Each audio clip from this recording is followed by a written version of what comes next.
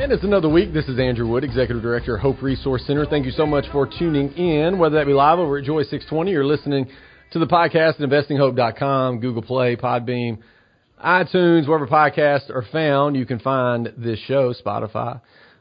Just go look for it. You'll find it. We appreciate you listening.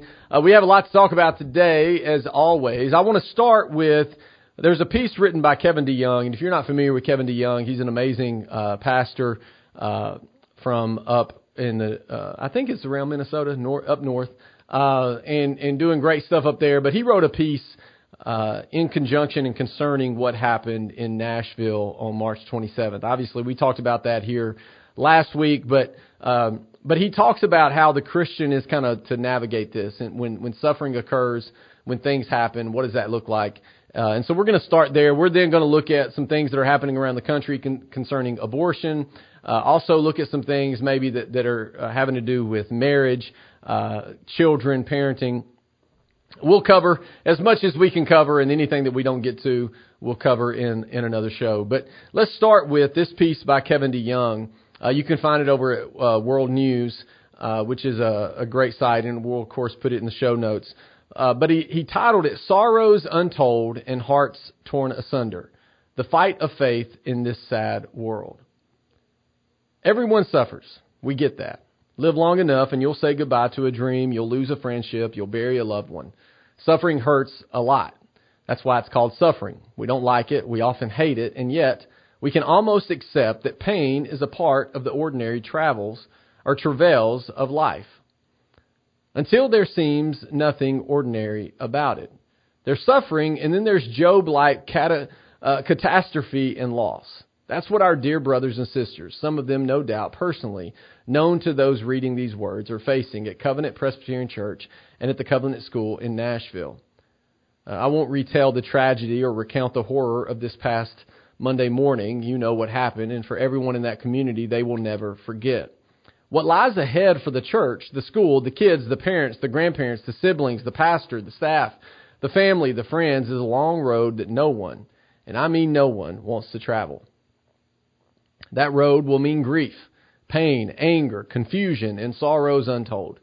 As Christians, we also dare to believe that there will be, in time, at times, unspeakable comfort, unexplained hope, and the blessing of the light of God's countenance, and a divine and supernatural light that can only be seen from the darkness of the deepest well. The Christian life is a fight of faith, especially in the face of calamity and evil. It takes Spirit-given courage and fortitude to take hold of the eternal life to which you were called and about which you made the good confession in the presence of many witnesses, as referenced in 1 Timothy 6:12. We talk so much about faith that we can underestimate just how otherworldly it truly is to be a Christian. Now, faith is the assurance of things hoped for, the conviction of things not seen, Hebrews 11:1. That's the closest thing to a definition of faith we get in the Bible, and it's a definition we'd prefer not to rely on. I like to be assured of things I have, not things I hope for. I like to be convinced of things I see, not things I don't see. Every Christian has said this sentence before, and millions will say it again this Sunday. I believe in God, the Father Almighty, creator of heaven and earth. If you've been in the church for years, the first sentence of the Apostles' Creed just rolls off your tongue. We can literally recite it in our sleep, which is good because lying awake in terror of the night is when we may need this truth the most. God is Almighty Father. That's not just something, that's everything. For tenderness of expression, there is no explanation of the Creed's first line as sweet and comforting as that which comes from the Catechism. What do you believe when you say, I believe in God, the Father Almighty? All of this, I trust Him so much that I do not doubt He will provide whatever I need for body and soul, and He will turn to my good whatever adversity He sends me in this sad world. Is that really true? Can we really count on such a promise? Yes, 1,000 times yes. He is able to do this because He is Almighty God. He desires to do this because He is a faithful Father. Hard to believe after 6 lives were shot down in an act of diabolical violence. Also, yes, that's why it's called the fight of faith. In times like this, we need the whole Bible with all the depth of Christ's sympathy and all the height of God's providential and loving care. We need to know that God never leaves us nor forsakes us.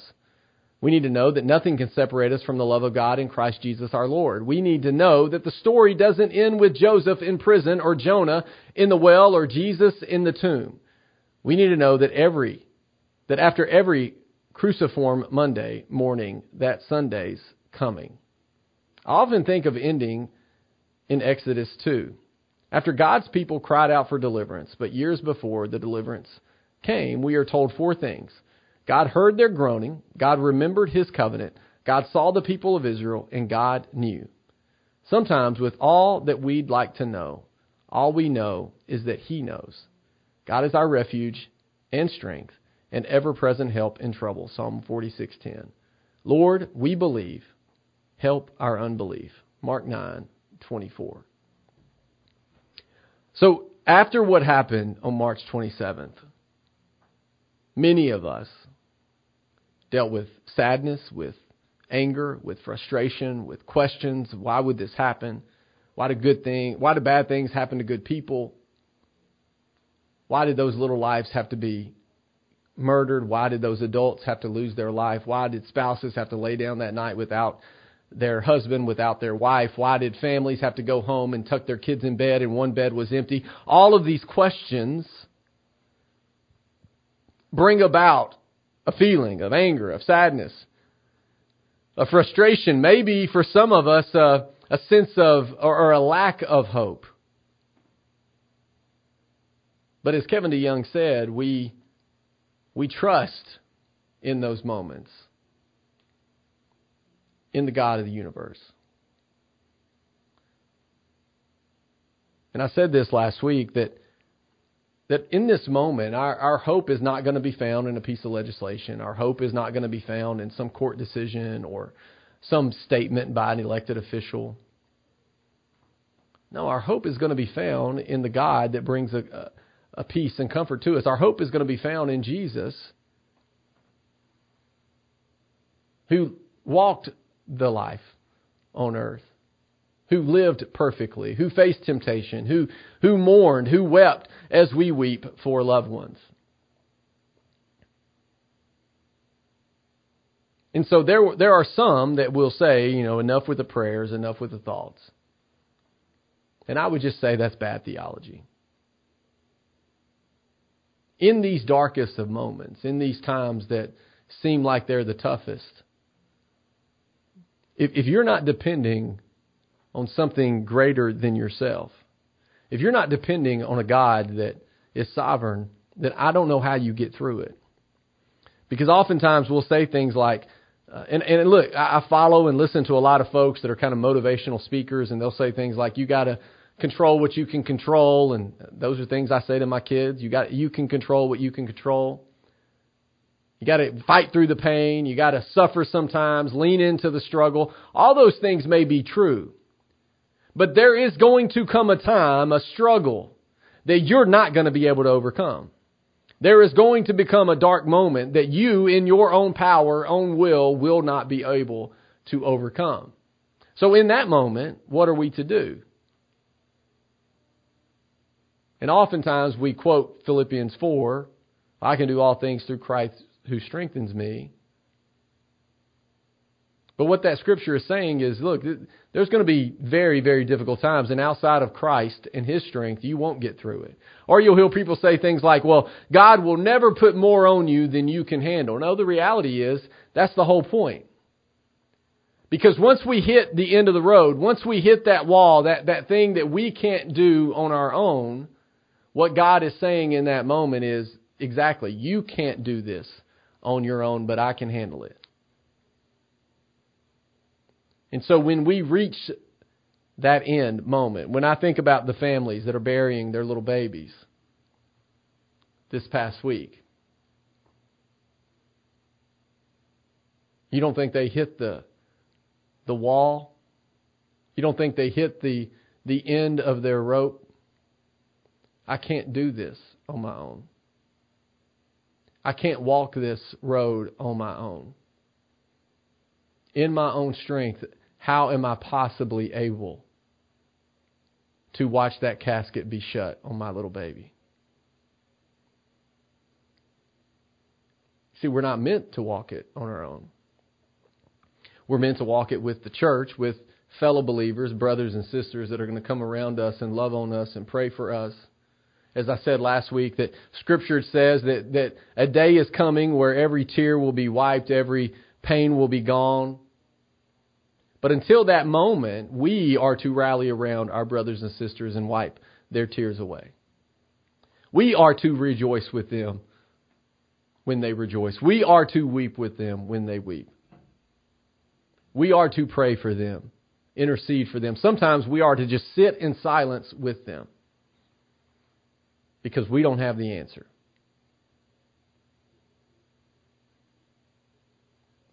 And so we trust in these difficult moments. And look, all last week, there was so much anger in me. Much of it righteous anger, much of it pointed in the right direction, but some of it not. Some of it sinful anger. As I watched elected officials say and do things that were idiotic, as I watched and witnessed elected officials, in some cases, all but spit in the face of the families that lost loved ones. As I watched elected officials immediately run to their political corners and politicize what happened in Nashville. Look, this is what we do as a society now. As I watch elected officials and celebrities and influencers celebrate and do things that are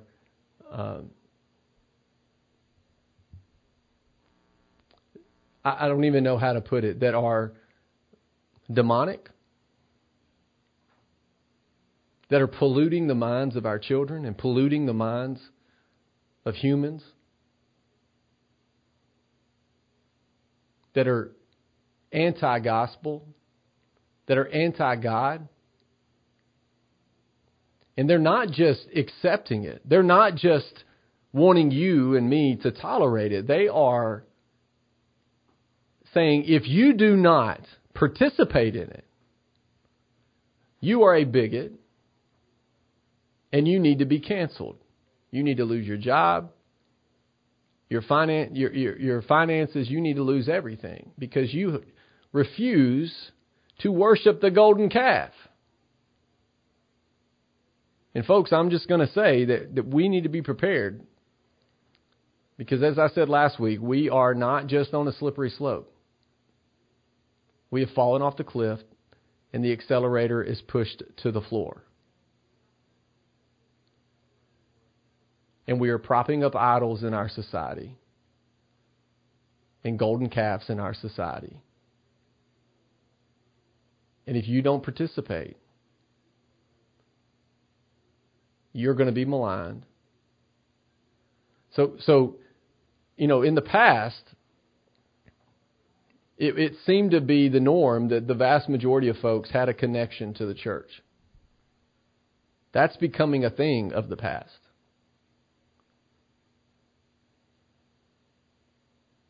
And so as we watch how these things unfold, what are we prepared to do? Are we going to grow closer to our God?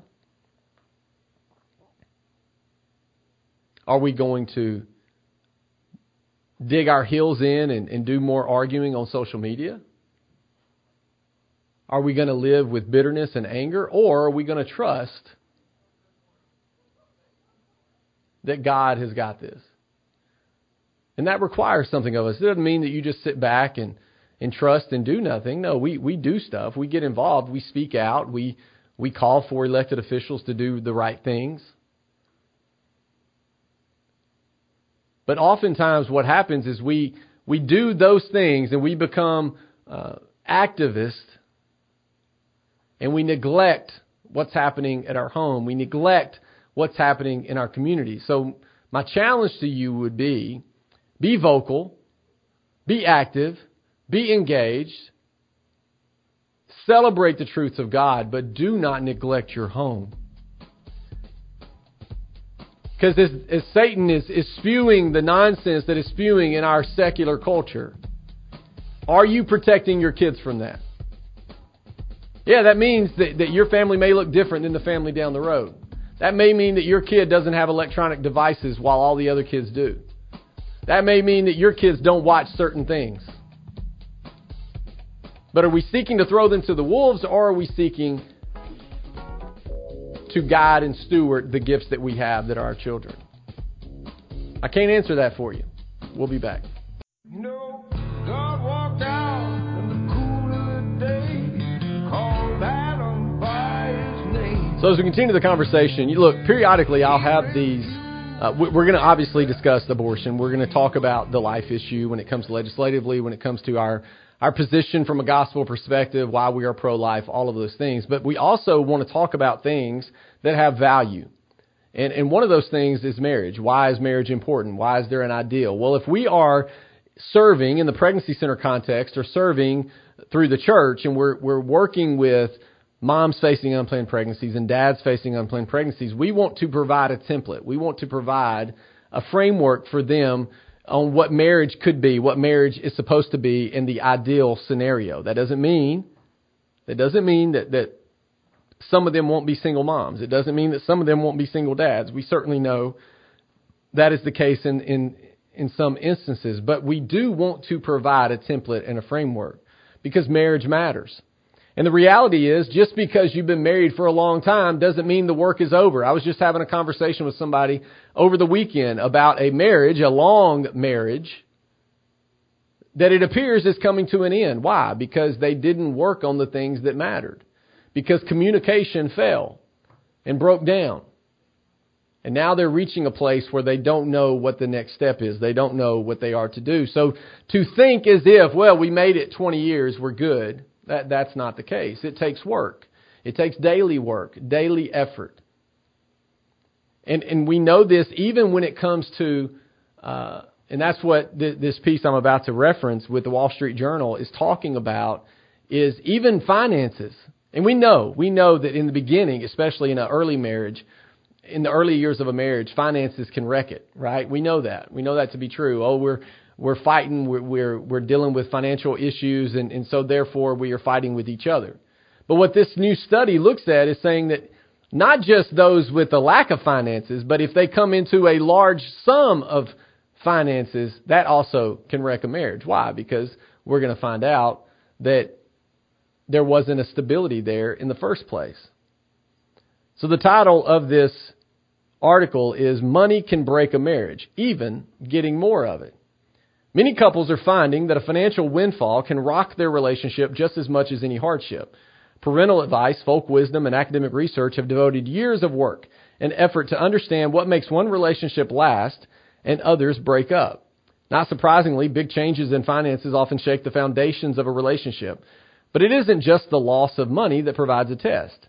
Both gaining and losing money upends partners' understanding of shared values, beliefs, or assigned roles within the relationship. When couples cannot adjust to their new financial standing and fail to communicate their concerns or desires, the marriage may be in trouble, said researchers and relationship counselors. Competing visions for how to use windfall can be harmful, said Marina Elderman, a marriage and family therapist in Westlake Village, California. One couple she worked with recently came into a windfall from the husband's splashy new job.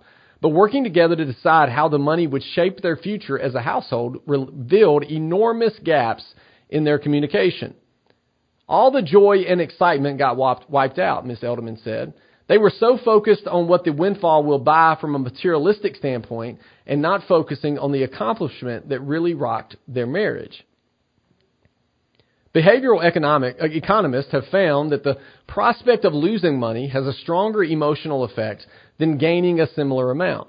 But when it comes to marriages, new research suggests big financial swings in either direction can shake couples much the same way. Both scenarios can expose fault lines in the marriage that had previously been withstood or ignored, said David Casarini, an economics professor at New York University. Researchers tracked lottery winners in Sweden for 10 years after they hit the jackpot.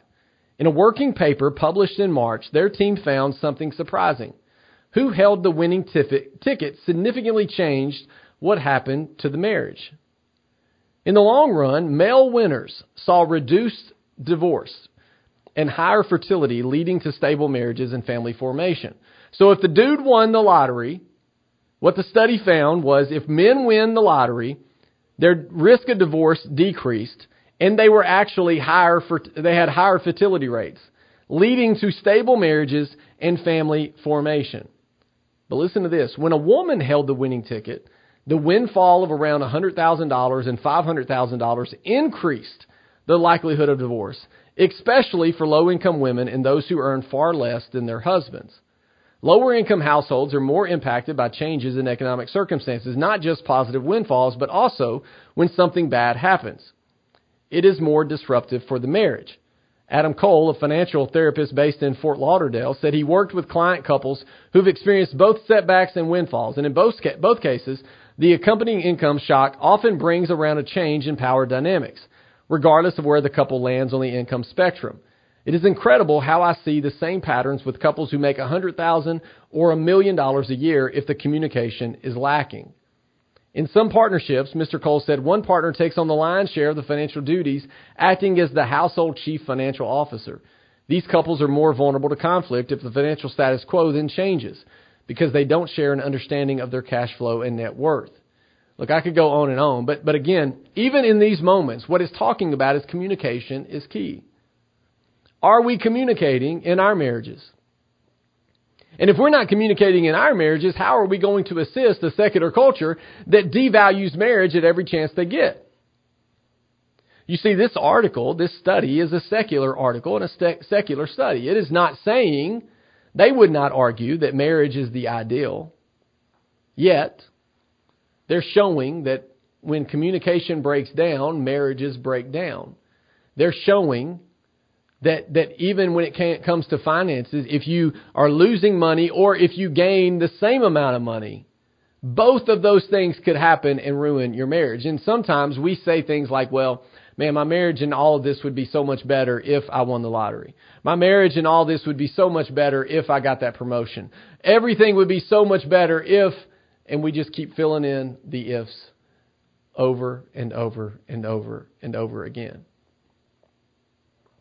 But the reality is, if you're not communicating, we even saw that depending on who won the lottery. See, in my viewpoint, if we don't play the lottery, but if my wife were to get a lottery ticket and win, we are one. We are a married couple. Everything of ours is together. Our finances are together. So we would have won the lottery. If I got a lottery ticket and won, it wouldn't be, well, that I won, and I'll decide what I do with it. No, we won. That is our money. If we sell our house and we make money from the sale of our house, that is our money. You see, but what often happens in marriage is there is a competitiveness. Well, who makes more? You make more than I do, and so you get to make all the decisions. Or I make more than you do, so I get to make all the decisions. And instead of seeing the marriage as a one unit, unified force, doing things together, investing together, communicating together, sharing our finances, sharing everything, we see it as a competition. Well, why do we do that? Some of us see it as a competition in our own household. Some of us see it as a competition for those of our people in our neighborhood. Some of us see it as a competition of people we went to high school with. Some of us, it's a competition of people that we go to church with. Or it's a competition of those that we are friends with on Facebook because look at all the trips they get to go on and I don't get to do that. Look how happy their kids are. Why aren't our kids happy? Look how happy their marriage is. Why isn't our marriage that good? My grandmama and granddaddy had been married for 71 years. They've been together since they were 14 years old. Got married when they were 18. There's been ups and downs. They've lost children. Their children have made terrible decisions in their life. They've had good times of finances. They've had bad times of finances. Many years my grandmama and granddaddy both worked. Some years my grandmama never worked. But they just kept putting in the work. Putting in the work. Communicating. We're going to make this work. We're going to get through this. We're going to get through that. So oftentimes, younger people coming up, and we talked about this on the show in the past, Younger people coming up don't want to get married because all the marriages around them are in shambles, and they don't want that. They don't want a roommate. And so what are we showing? How are we illustrating to young people coming up, our own kids, our communities, at the church? What is the church saying to a secular society about marriage? Are we setting the bar high, or are we just going along and getting along? And the studies show no difference in the church and outside the church. We got to put in the work. We'll be back.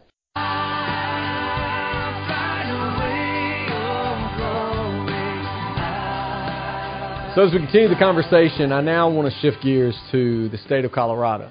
You know, periodically we're going to look at what's happening around the country on the issue of abortion. And Colorado has gone out of their way to be extreme and to, I mean, really put all their chips on the table when it comes to the abortion agenda. It is, you know, people will call me extreme for my position on life, because I'm 100% pro-life and because I believe that life is, every human life, it bears the image of God. That requires something of me, and we should protect life in the womb.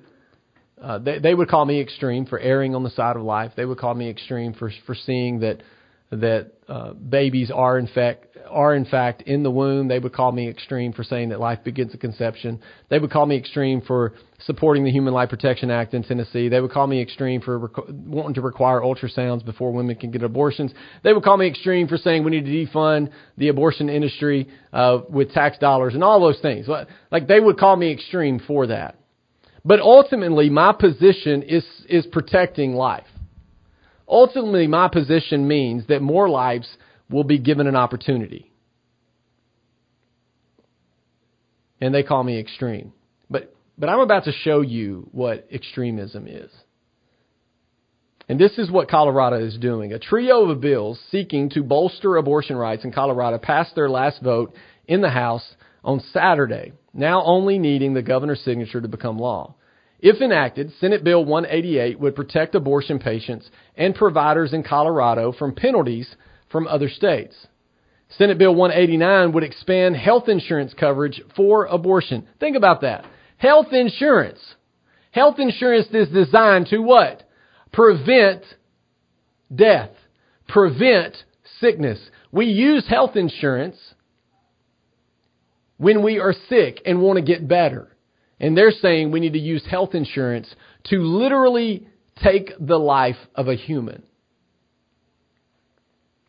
Lastly, Senate Bill 190 would prohibit deceptive advertising and the use of abortion, quote, reversal pills in pregnancy centers. Now, let me explain something to you. Abortion pill reversal is something that has been around for a few years now. And what that is giving progesterone to a woman. Now, if you are familiar with hormones, a woman produces progesterone. Progesterone is what helps a healthy pregnancy go along. My wife, we had a miscarriage. After that miscarriage, when she was pregnant, they gave her progesterone to help the pregnancy along. So what the abortion pill reversal is a woman takes the first abortion pill. Let's say a woman has a moment where she doesn't want her baby.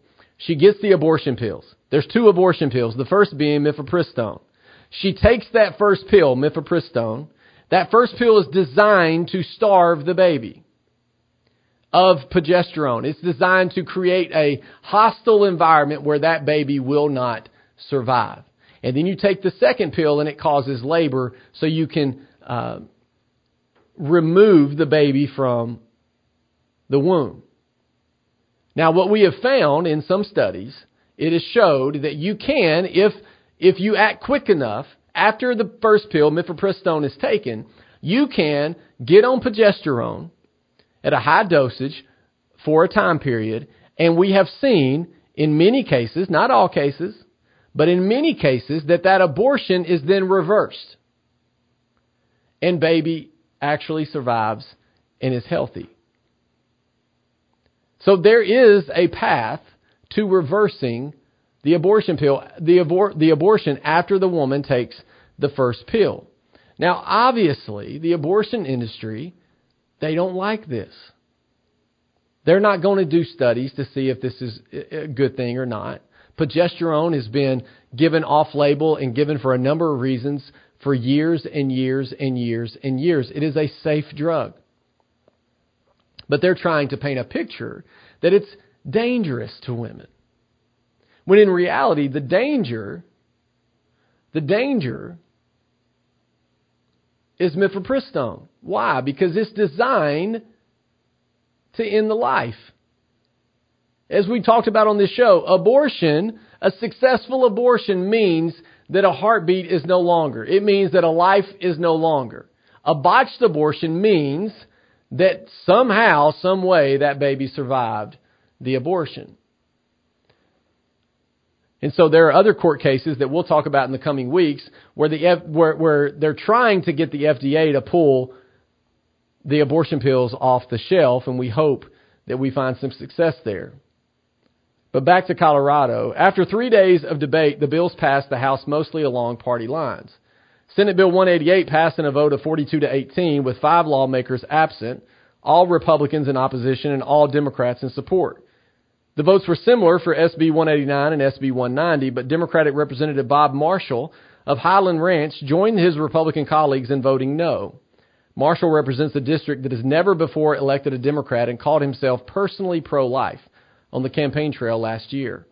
Last week, the Senate approved the bills in similar votes, 22-13 for all 3 bills, with all Republicans voting no and all Democrats voting yes, except for Senator Kevin Parola, who switched parties last year. SB 190 will be sent straight to Governor Polis's desk for final consideration. SB 188 and SB 189 will go back to the Senate to approve changes made by the House and then to Polis. If signed by the governor, all 3 bills would take effect immediately. The bills are the first legislative action Colorado lawmakers have taken up on the subject since the Supreme Court overturned abortion protections in the Dobbs v. Jackson Women's Health Organization ruling last year. 2 months before the ruling, state lawmakers enshrined abortion as a fundamental right with the Reproductive Health Equality Act. For more information about each bill and the respective House debates, you can look further online. But here's the reality. Colorado is going out of their way to prop up abortion. It is the golden calf. It is the idol. They're going out of their way to attack pregnancy centers. I have friends that are leading pregnancy centers in Colorado that are doing amazing work, that are seeing lives saved, that are serving women and men, that are providing much needed care at no cost to women and men, that are providing material assistance and parenting education to women and men, that are saving taxpayer dollars. And it angers me to know that these folks that could literally do anything with their life have given their life to serving the vulnerable in their community. And this is how elected officials think them. This is what the legislature in Colorado believes is the answer, is more abortion. They want their state to be known for all the abortions they can provide.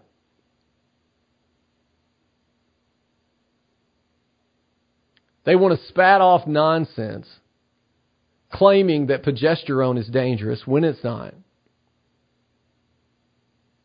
They want to go out of their way to say that pregnancy centers are being deceiving when they're not.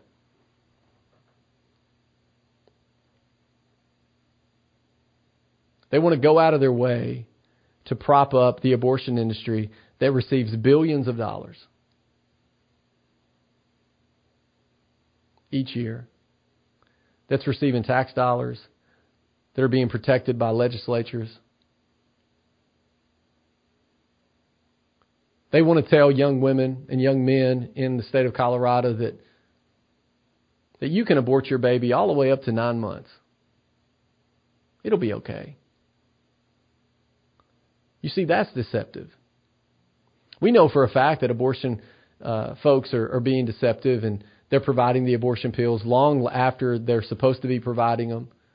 We know for a fact that they're telling patients that if you have a complication, go to the emergency room, but don't tell them you took the abortion pill. We know for a fact they're protecting traffickers and they're keeping their mouth shut when they know that a woman might have been raped or trafficked. We know that. We have the stories. You see, but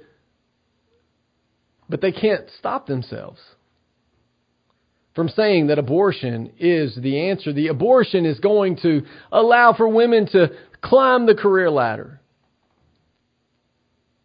Abortion is going to allow for these people to do what they want to do in their life, that women can't possibly have their baby in their dreams. They're going to have to pick one or the other, and of course they don't want their baby. That's what Colorado legislators are saying. Now, my question would be, how many legislators in Colorado have kids? How many legislator women in Colorado have kids? How many folks that are in the higher echelons of politics in Colorado have children? But somehow they've been able to finish college and get the things that they wanted and achieve their goals while also being a mom or a dad. But yet they tell these folks in the community, well, you can't do it. We were able to do it, but you can't do it.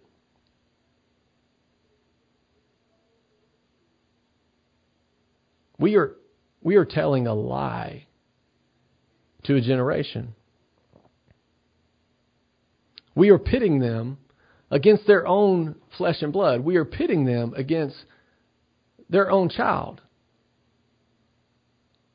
And that's what our culture is doing today. We're not just pitting them against their own child. We are going out of our way to pit ourselves against ourselves when it comes to gender, when it comes to sex, when it comes to marriage, when it comes to all of these things. And then we wonder why we have the problems we have in our society.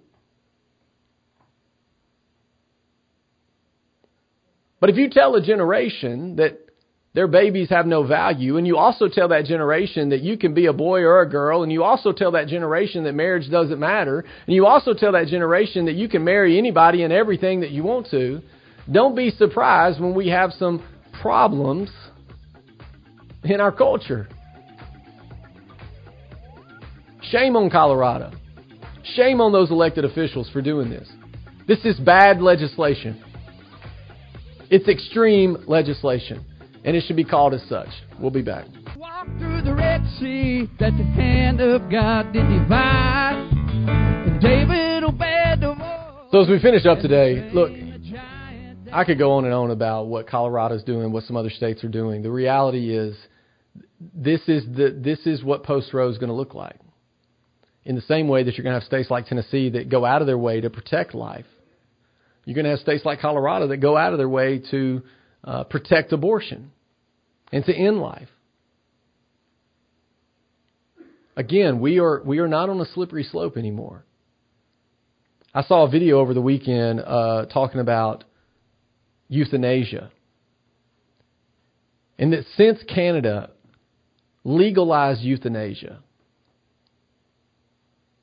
and actually Canada and California both legalized euthanasia in the same year. Since that time, California has seen 500. I think the last reporting was in 2021. California saw 500 people via doctor-assisted suicide euthanasia. 500, which is insane. But in the same amount of time, Canada in 2021 euthanized 10,000 people. And we've seen that with some things that they're doing in Canada, they're only increasing that number. And now going after minors.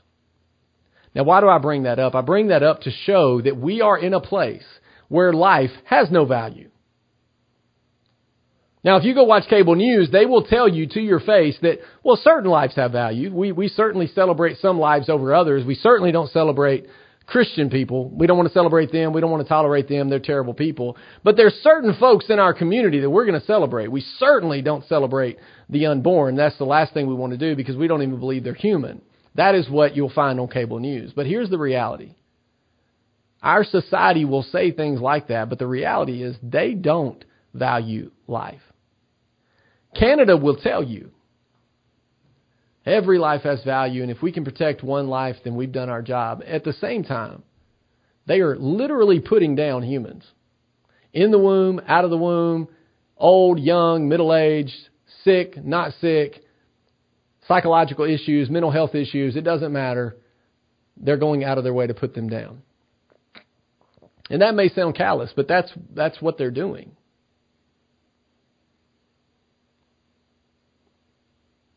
So when we see things like out of Colorado, it doesn't surprise me. It angers me. It frustrates me. And as I'm having conversations with friends that are doing work there, it certainly is a concern of theirs as they continue to serve the community that they've been called to serve. But we have to understand, we know how this ends. And so, yes, we get angry and we get frustrated and we fight and we advocate and we lobby and we do all these things. We call out nonsense when it's in front of us, but we have to understand that we are not on a slippery slope here. That outside of revival and heart change, we're not going to see much shift. And so as we have this conversation in Holy Week, for Christians, this is the week. We just celebrated Palm Sunday. Jesus enters and they're laying down the branches. They're celebrating Him coming into the city. And in just a few short days, one of His own disciples turns Him over and they crucify Him. But before the crucifixion occurs, He washes the feet of His disciples, and He's showing them that even in my time that's about to come, and He knew what was coming, I'm going to be a servant in this moment. So as gospel people, again, we advocate, we lobby, we make phone calls, we send emails, we talk about it on shows like this, we serve, we do all of these things, but we never forget that our ultimate focus is on Jesus, and we are going to serve even in the difficult times. So to my friends in Colorado that are serving in a hostile environment, I would simply encourage you to serve all the more and give all the more credit and glory to God. That although our legislators are seeking to attack the work that you're doing, what you are doing is making a difference. Because our patients are not Googling, I think I'm pregnant and I need Jesus. They're Googling, I think I'm pregnant and I'm scared out of my mind. Who's going to be there to help me? And you are there to help them. It isn't going to be a legislator. It isn't going to be the governor. It isn't going to be a piece of legislation. No, it's going to be you. And it is an honor to co-labor with you. It is an honor to serve in this work with you. It is an honor to fight for life with you. You're in our prayers.